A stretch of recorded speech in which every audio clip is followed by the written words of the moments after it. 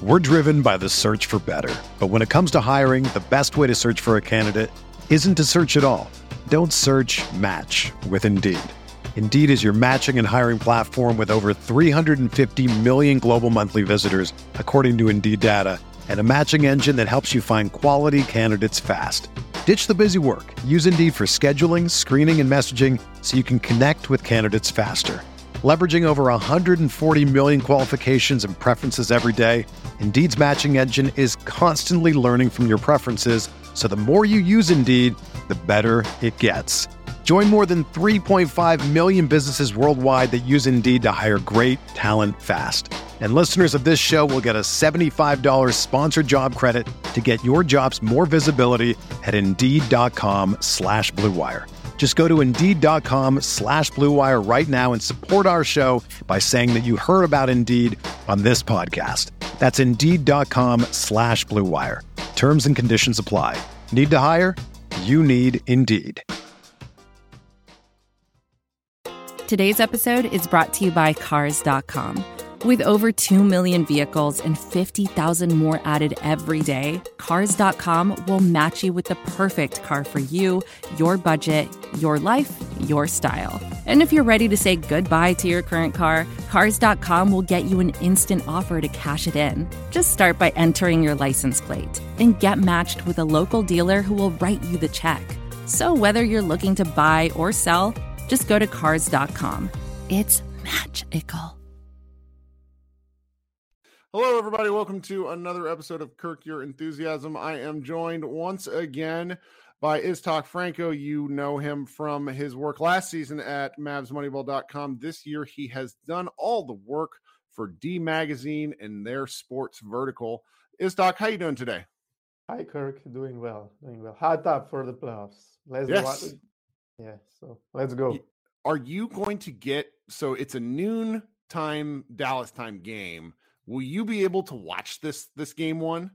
Yeah. I watch this live, so it's 7:00 p.m. here. So. Oh, that's ideal. Okay. Yeah. Okay. Because, these games that start, it's like, my favorite are the overseas fans who message me where it's like, look, I stay up until like 4 a.m. to watch this game. Yeah, I don't do that anymore. I just wake up early in the morning and then I watch it.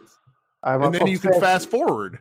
Yeah. I try to. Although I mostly watch it like slower, not faster. So. Okay. I love that. Yeah. Well, and that's a nice transition into directly what we're going to be talking about today. So we're recording Friday the 15th. I'm probably going to post this a little later this afternoon. We got word from the Athletics, Shams Charania yesterday that Luka's essentially doubtful for game one. Now, the Mavericks have not committed on this. Local media has not committed on this.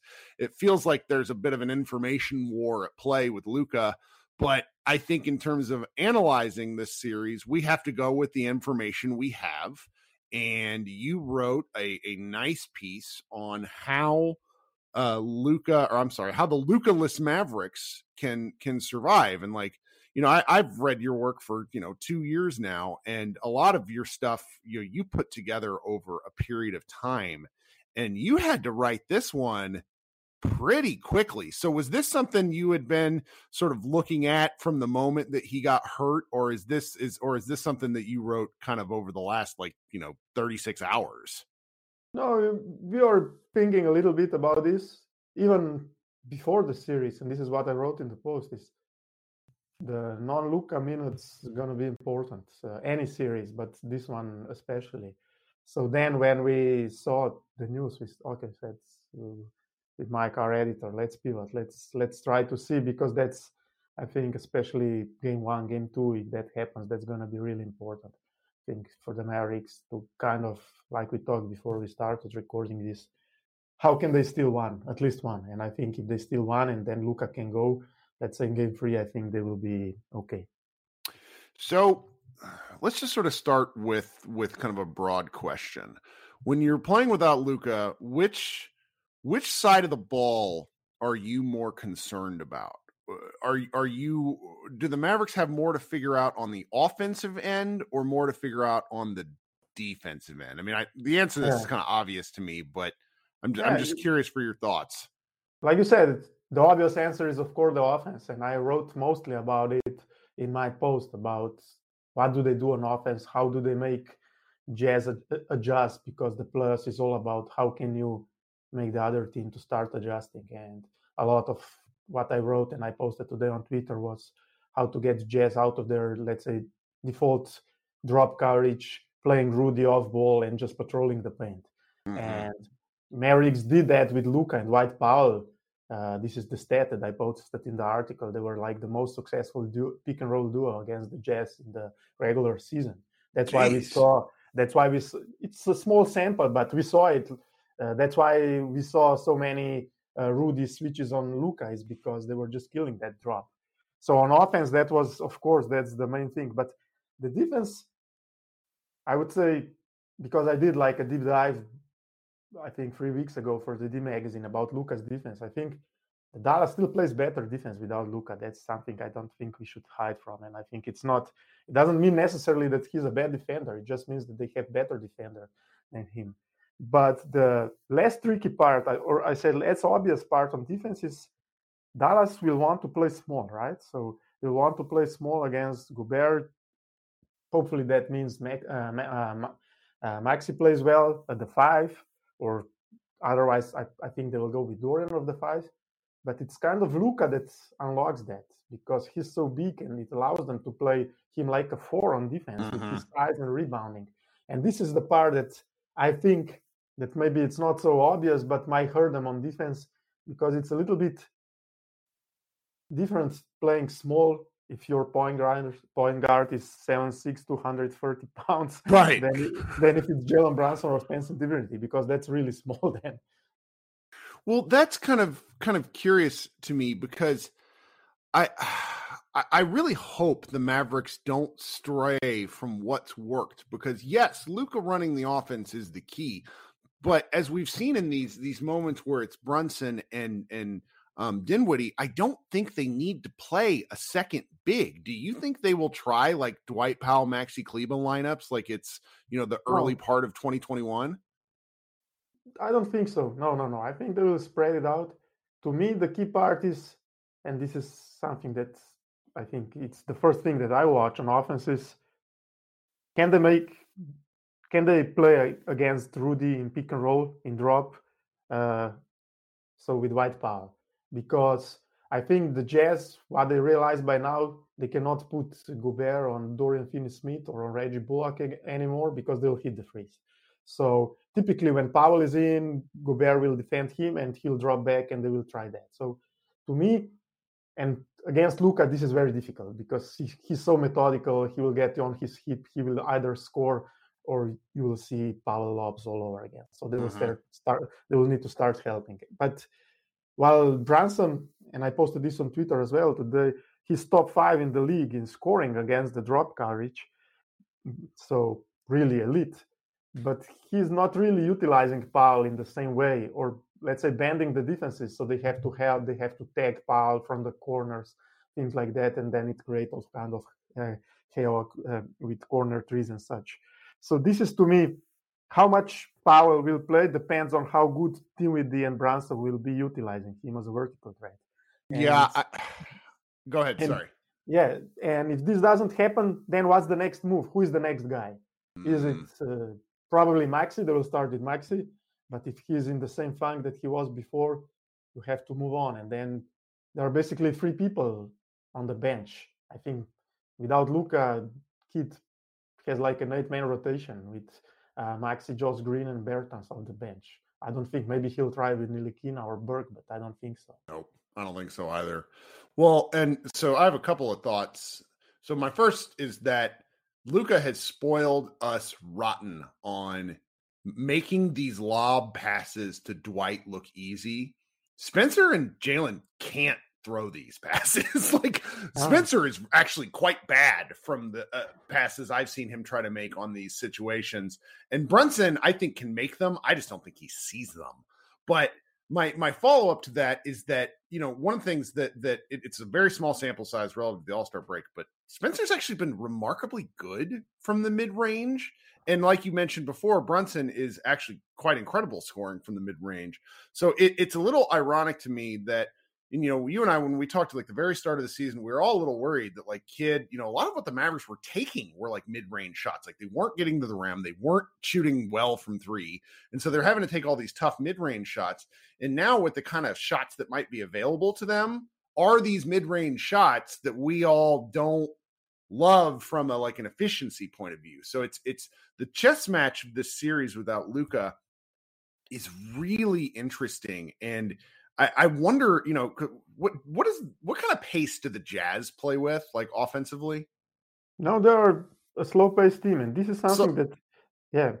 Are we going to see just 90 to 95 kind of type scores in this game? Like it's going to be slow.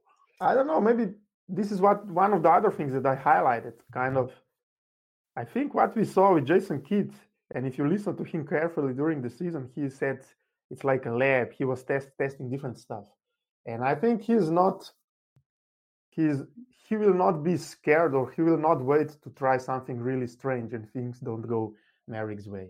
And one of the things that I saw in the data, and especially without Luka, is maybe Dallas can play much faster, because Utah is a sneaky bad transition team, defensive team. Interesting. They're top 6 in half-court defense, but they're, I think, 22nd or below 20 in transition defense.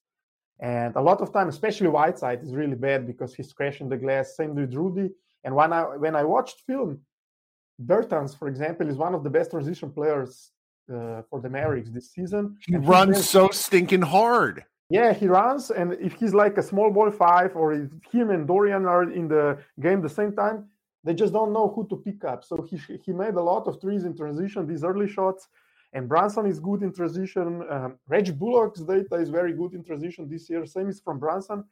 So I think this is one of the things without Luka, especially at home. I think if the crowd gets behind them, if it gets really, let's say, up and down hectic game, I could see Mavericks try with that, because this is one way, if you are small, how you can punish, let's say, Utah on the other end. Yeah, that's what makes the fact that Luka's not playing so disappointing, because it's really kind of covered up how interesting this series could be from a just how these two teams play.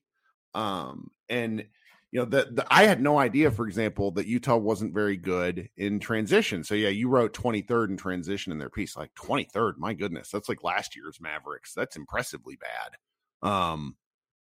And then the stuff that you had talked about, you get into this, and this is, Josh and I talked a little bit about this in our show. And I don't know, like, one of the things I hate discussing is feelings in basketball, because like we watch sports for the emotion and stuff like that. But when you have all this data available, sometimes you don't really want to talk about the fact that teams just don't look good, because it's hard to put numbers to that. However, you managed to put a number to what the Jazz are doing net rating by quarter since the start of the year. This is remarkable. I'll let you kind of talk about this for a second. Yeah, I think some of their collapses, especially I think since late March, they lost against the Clippers when they were up by more than 20. They lost to Phoenix when I think they were in the fourth quarter up by 16. They lost to Golden State when they were up more than 20, and I think more than 15 in the fourth quarter. So this is the data that's basically about how bad they've been in the fourth quarter. And the whole year, I think they're bad in clutch, especially Mitchell. He's like 30%, 33% from the field in the clutch. So one of the things I think when we are talking about how can the Mavericks win one of the two games is if Luka doesn't play, is just try to keep it close. And we'll see if the Jazz will revert to the hero ball that they were in the fourth quarter during the last 2 months. I think, and this is also what I wrote in the piece, I think losing Joe Ingles kind of hurt him. He was like the culture guy there. He's very good at moving the ball. He could involve Rudy like a secondary pick and roll handler. And now I think when you watch them in the fourth quarter, especially, I watched the Phoenix game, I watched the Golden State game, they became a lot like we talked last year about the Mavericks. They just watch Mitchell, what he'll do, and teams start switch against them. So because their whole offense is predicated on a lot of the picks. I think they've set the most picks, so screens in the whole league. So they try to get you in the rotation, and teams start to switch in the fourth quarter, and then it's when it gets stagnant, because there is all this debate: can Rudy punish the switch versus the small? And he cannot even do it because they don't pass the ball to him. So this is the whole thing. So I think this is one of the recipes for the Mavericks to win one of the two games, is just try to get them close and hope that Utah don't do better in the fourth that they've been doing during the last 2 months, because there is tons of pressure on them, especially without Luka. I think this team with Danny Ainge now in charge, with the new owner, with all these rumors that Quinn Snyder, I don't know, he was rumored to be the next coach of the Lakers, Rudy Donovan, I think they'll have a lot of pressure, because if they don't win this series, I think there will be a lot of changes there.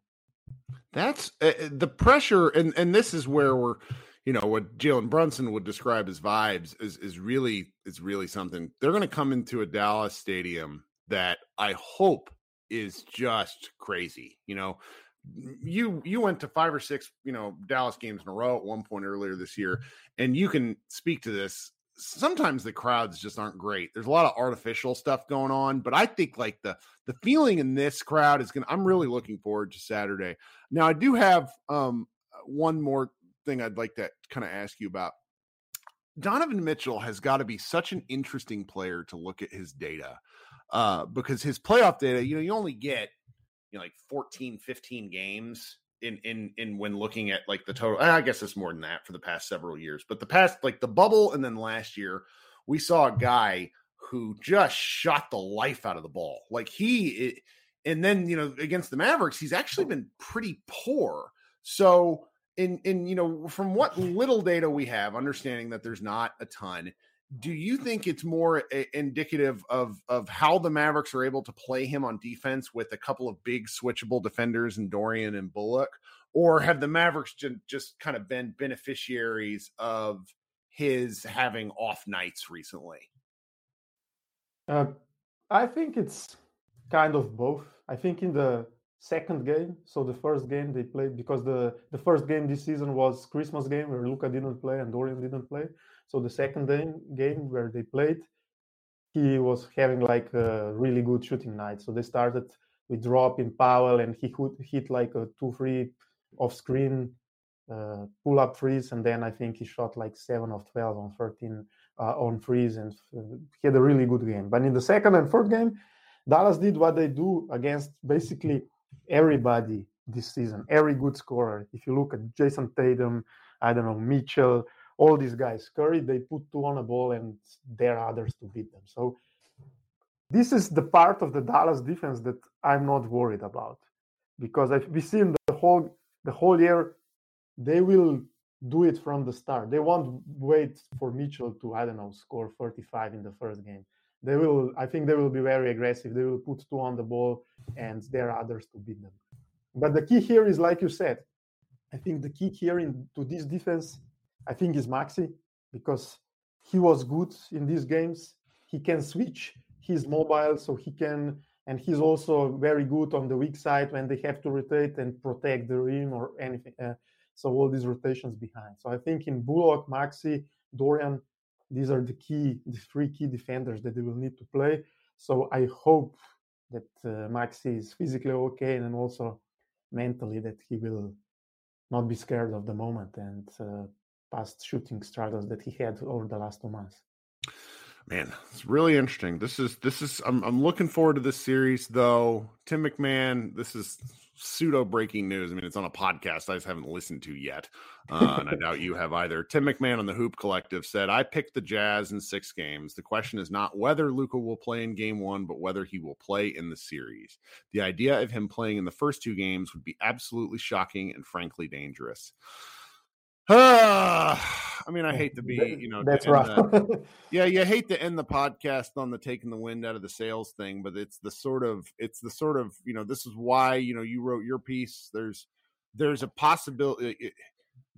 the Mavericks can win some games in this series, but they're facing an uphill battle. It's just you can't replace a 35 to 40% usage guy and expect things to be the same, even though the Jazz are probably the only team where you could look at a path. I mean, even like, I don't think Mavericks could play Denver. I would have picked like Denver in 5 games, but the Jazz are the one team where you can look at this and see a narrow path without Luka. So at least we have that going for us.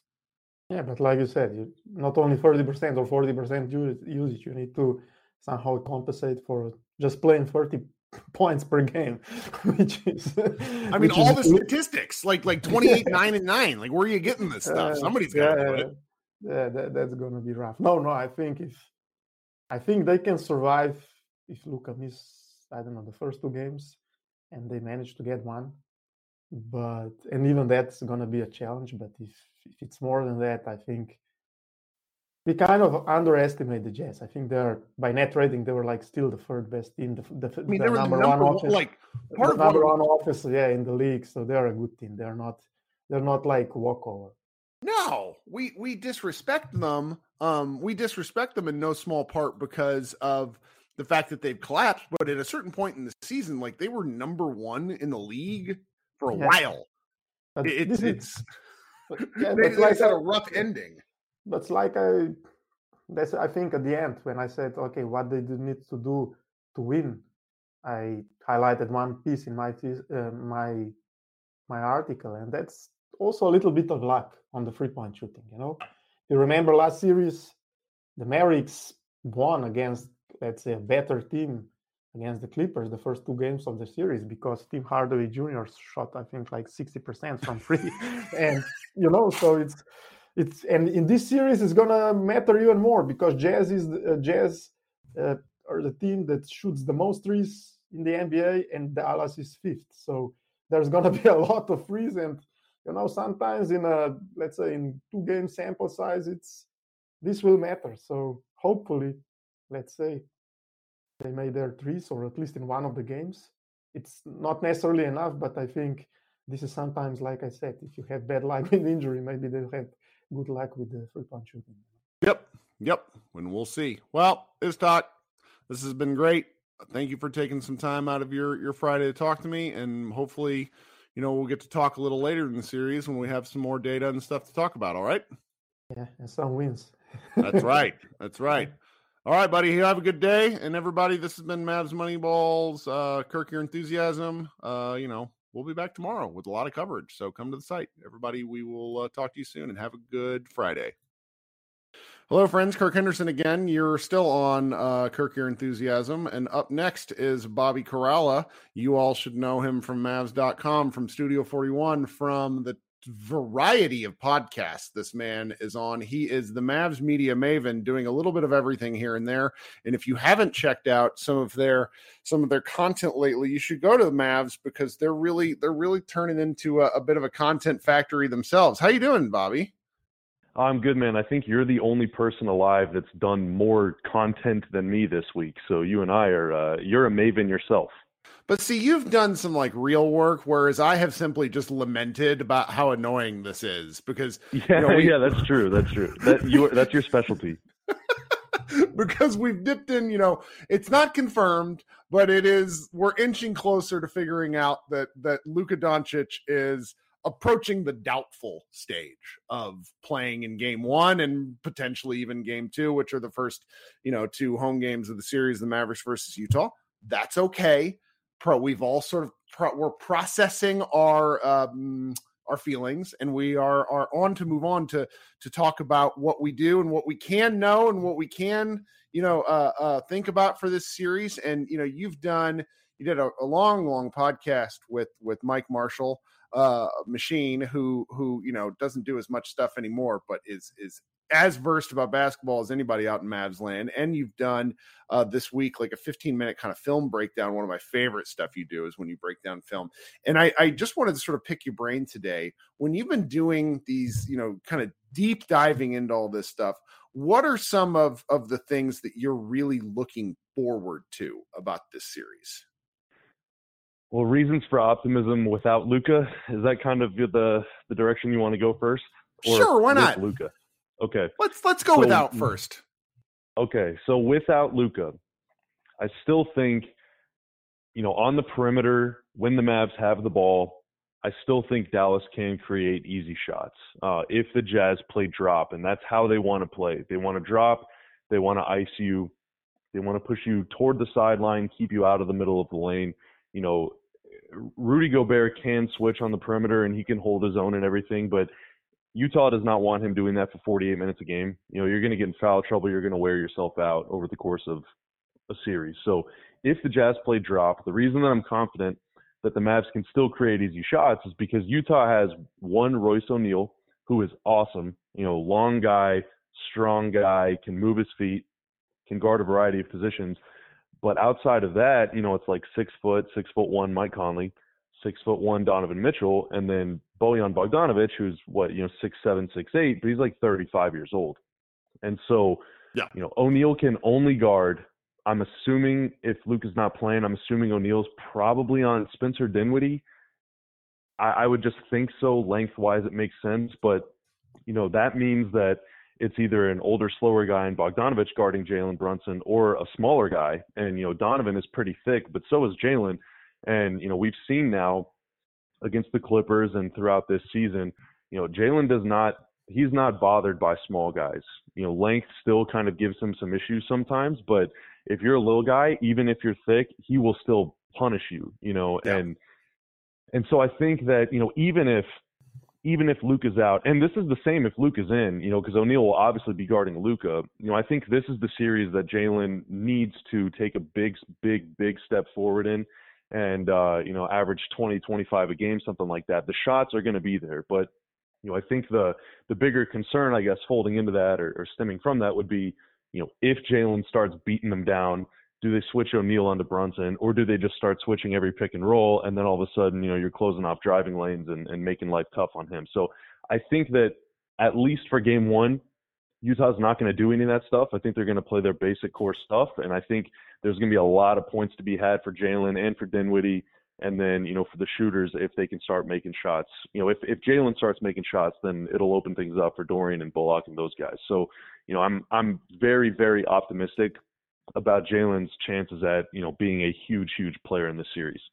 Well, and I think it's fair to say, and correct me if you think I'm wrong here, this is really Jalen Brunson's first playoff series. Folks will may or may not remember, he didn't play in the bubble because the Atlanta team cheap shot at him and he separated his shoulder. My guy, Dwayne Dedmon, man. Yeah, Dwayne Dedmon nearly killed him on a non-flagrant foul that was horrendous back in 2020.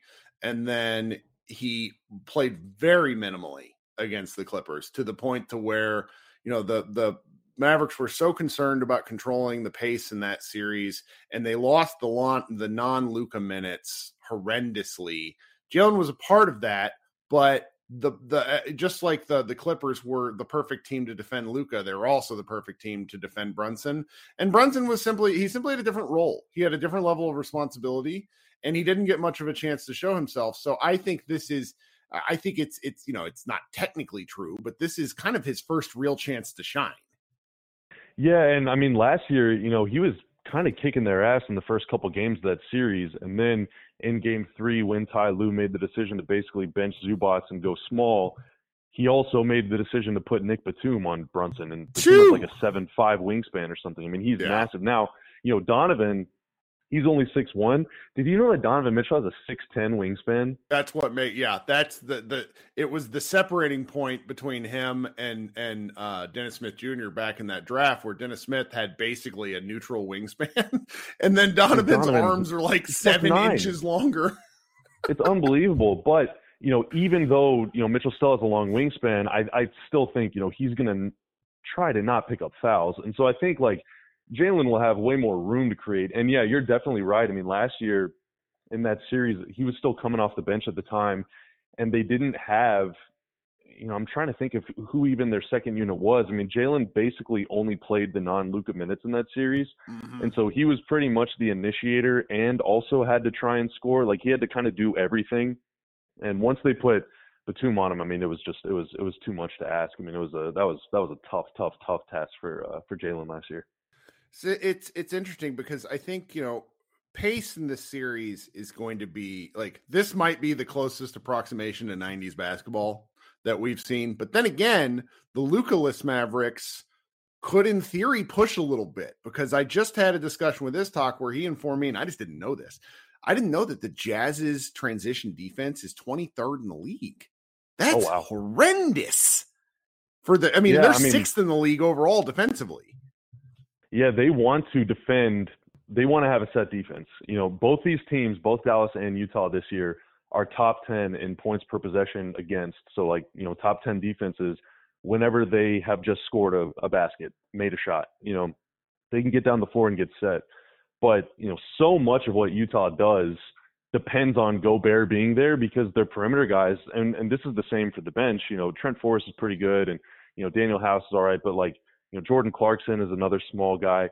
They just get beat on the perimeter so often. And so if Rudy's not in position, you can score. And especially if it's like Maxey or Bertans playing center, or if you go super turbo, like Josh Green at the 5, if you're pushing it and Gobert's like huffing and puffing to get back, then you can kick it out for trailing threes. You can get early looks that are very good, very wide open looks early in the shot clock. I need this. Put the pedal to the metal, man. And the thing is too, now if Luka's out, if Luka's not playing or on the bench or whatever, whoever gets the rebound, just collect the ball and just go. Yep. Get up the floor. Get your butt up the floor very quick. You don't need to try and, all right, everyone slow down. Find Luka. All right, let's get in position. No, none of that. Just get the ball up the floor and then find Spencer or Brunson later on and let them go to work. It's kind of interesting because, yes, the two teams split 2-2, both wins at home for each side.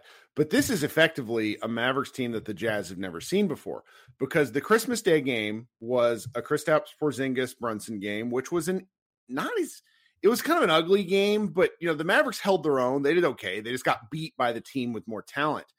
This team, with Dinwiddie and Dinwiddie and Brunson, they're not going to have really any tape except for the Rockets game. So there's an element of surprise that could come into play here where hopefully the Mavericks can come out and really just sort of shock and awe the Jazz. And I'm not, it's funny. Our friend Josh Bowe, I'm kind of the only grumpier person than him, yet he just responded in our Slack. He's like, this team has melted my brain. I think the Mavericks can beat the Jazz in 6 without Luka, which is just incredible if you know Josh, because it's like there's just elements here where, because of the combination of both the data, the vibes, and the Jazz comments, where if the Mavericks get a couple of metaphorical punches in, you could really see this going Dallas's way long enough to where, let's say Luka has to miss 3 games, and I'm making this up. I know nothing. I don't like playing, Twitter doctor. That stuff bores me. But if you could hold off long enough to where Luka could come back and play, there's still a path for them to go deep in the playoffs. Yeah, 100%. Tim McMahon from ESPN, he was on with Follow and Damaris last week in studio for us, and McMahon said, if Luka misses 3 games and the Mavs can win one of those 3 games, he still thinks the Mavs can and maybe even will win the series. I think with Luka, overwhelming advantage Dallas in this series, but without him, I'm with you. I think that Dallas can beat Utah at least once or twice over the course of, let's say, 3 or 4 games. I bet you they could split. If they played 4 times, I bet you they would split. But, I think in game 1 in particular, what we've seen time and time again, even if Luka's on the floor, if everybody else, if the other guys, the Finney Smiths and the Bullocks and all these guys, if they start 0 for 3 or 1 for 5, then you start hesitating a little bit. All right, I'm open, but am I really open? I've missed 3 in a row. Should I take this shot? If you're thinking instead of playing, then that's really, really bad, because time is money against Utah. Every extra second that you take to make a decision gives Gobert an extra beat to get over and get in position and send your shot into the 19th row. So, I'm hoping that they come out hot, or even just not cold, I guess I should say. Shoot 45% in the first quarter. I'm loving it. People have confidence, see the ball go through the net. because you're right. I mean, if you can hit Utah early, then they're going to press a little bit. You know, they've been struggling on the road for a couple months now. But if you start, 3 for 19, even if Utah starts cold, there's really no one to bail you out. There's no superstar to come in and just Luka can just take over the third quarter and turn a 10-point deficit into a 10-point lead. So they need to start hot. They need to see the ball go through the net, and I like their chances against anybody. I mean, dude, they almost beat Phoenix twice earlier this year without Luka and without a bunch of other guys, playing 10-day guys off the bench. So I think they can beat anybody, but they just have to make some shots though. They have to make some shots. Well, the pressure's not on them because, the narrative is something that I only like to dip into now and again, but they've been playing such like since this is a crazy stat that Iztok showed me. In the fourth quarter since January 1st, the Jazz are a negative 6.2, something like that. Wow. Like they in the first quarter? Fourth quarter. So, okay. Clutch time. They fall apart. And so there's just an element here of where the Mavericks have shown all year long that they can come back. And there's just like an existential element hanging over this because look, if the Jazz don't play well, this is done. It might be done anyways. And I don't love talking about that sort of narrative stuff, but I think the pressure is off these guys to go make some shots. Our buddy Jonathan Sharks has said to me, he said this to me 3 years ago. He said the Dallas Mavericks are going to only go as far as Dorian Finney-Smith takes them. We've not really mentioned Dorian in any of the previous podcasts I've done this week. Dorian Finney-Smith is playing the best basketball of his career. He's playing like a man who is excited to play basketball and excited to have a brand new contract. And I am like secretly hoping that he becomes like the quiet superstar of this series because as his shot attempts have gone up over the year, the man is scoring points. Like Dorian Finney-Smith, bucket getter. It's lovely. I cannot wait to see what he does against this Jazz team. Is that crazy? No, not crazy at all. I mean, I think the big bummer about the play when Luka got hurt is the play right before that, and then also like seconds after Luka got hurt, Dorian made 2 really, really nice dribble drives off of closeouts and finished at the basket, and that's kind of the thing. He against Milwaukee made some really nice passes to Dwight Powell too, and I think the Mavs are going to play Powell a lot in this series. I think so. Gobert will probably be on him and not on Finney, but regardless, no matter whether he's on Finney or Powell, I think Finney-Smith off the dribble he's going to have to be dynamic with the ball in his hands because, Jalen, Spencer, but if they can lock up one of those guys and if the other's struggling, you have to create some other sort of dribble penetration from a different angle. You can't be predictable. Again, you got to keep Gobert's head on a swivel, and then all of a sudden if he sees Finney-Smith driving, then he's going to get over there and he's going to leave Powell open. And I think, because Bullock moves so much and stuff, I'm not sure who they put on Finney-Smith. Maybe Donovan, maybe Bogdanovich, but either way, I think Finney can beat those guys off the dribble and finish over them at the rim. I mean, he's a strong guy. He's fearless. So, if he's knocking down shots, that's great. But I think if they want to win this series, he's going to have to make 3, 4, 5, 6 plays the game off the bounce, whether it's finishing at the basket, drawing a foul, or kicking it, resetting the offense, finding guys in the corner, or dumping it off to Dwight at the rim. I mean, if he can do that, then that is a huge, huge, huge get for them. Yeah, and not to like end on a bummer note, but I do want to point out like Mavs fans do not like Rudy Gobert, and as a result have sort of leaned into this beating up on Rudy Gobert. Rudy Gobert might be the best defender, like in a basketball sense, on the planet still. Like he's not going to win Defensive Player of the Year, but you line up his numbers against the other Defensive Player of the Year candidates, and he's just a world beater. He's incredible. And this is where his money gets made, is in these sorts of situations. There's a narrative that he gets played off the floor. It's not really true. He's vital, and he can frankly blot out the sun at a certain extent. And it's going to be a real fun chess match to see what this Dallas Mavericks coaching staff is able to cook up to manufacture points and stops on both sides, because you're replacing 28, 9, and 9. And then you're all, but I will say I'm looking forward to what the Luka-less group can do on defense. Love me some Luka. He's played better defense this year, but he's still kind of a neutral defender. Whereas some of the stuff this coaching staff cooked up without Luka when they were doing some stuff, that part can be fun. I don't know. I'm maybe it's just the playoffs in me. Maybe I'm just feeling very bullish, and I don't know why. Like, I think I've just accepted that Luka might not play some games, and I'm moving on from there. But I feel good. Is that too crazy? Like, does it disturb you that I'm happy? Like, what? How does this feel? It is weird. I don't know how to feel about it. But I think, the one thing that has been very impressive all season long, and even back to the beginning of the year, whenever it was ugly wins and then it was a lot of losses, with or without Luka.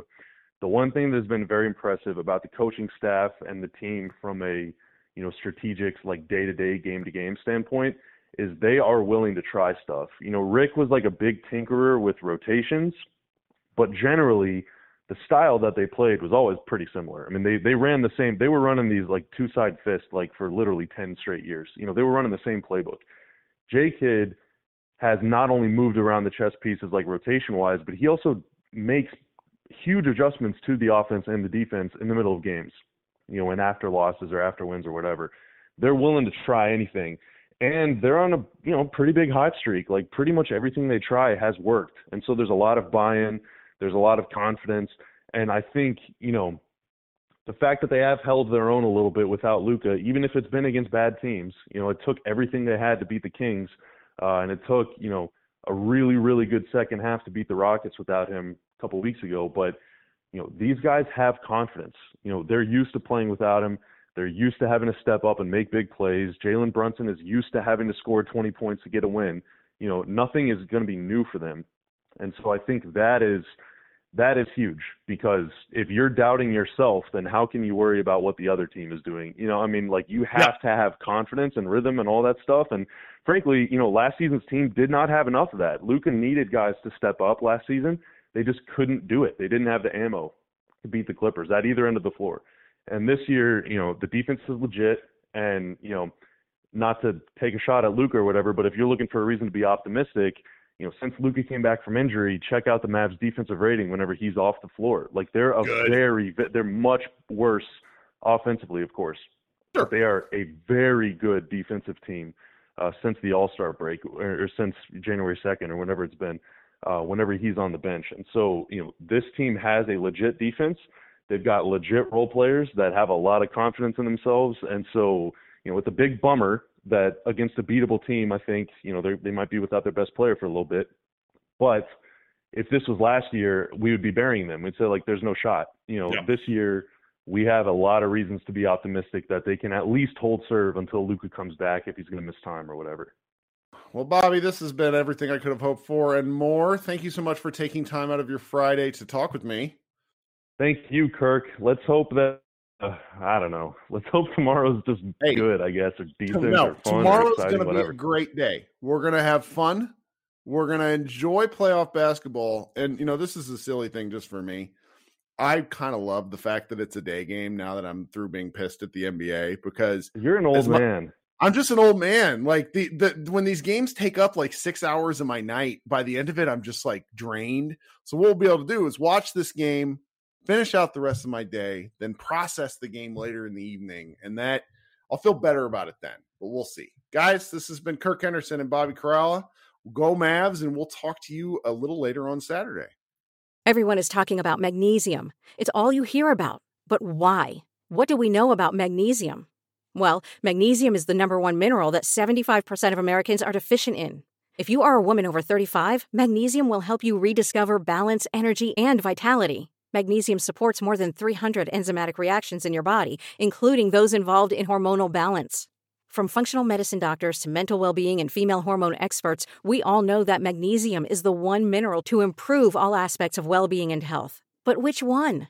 Magnesium Breakthrough from Bioptimizers, the trusted choice recommended by leading experts with 7 best-absorbed forms of magnesium to ensure your body receives the support it needs for overall well-being. Go to bioptimizers.com/balance today and use code BALANCE10 for 10% off. Support your journey to wellness at bioptimizers.com/balance. Magnesium Breakthrough from Bioptimizers, your foundation to optimal health and vitality.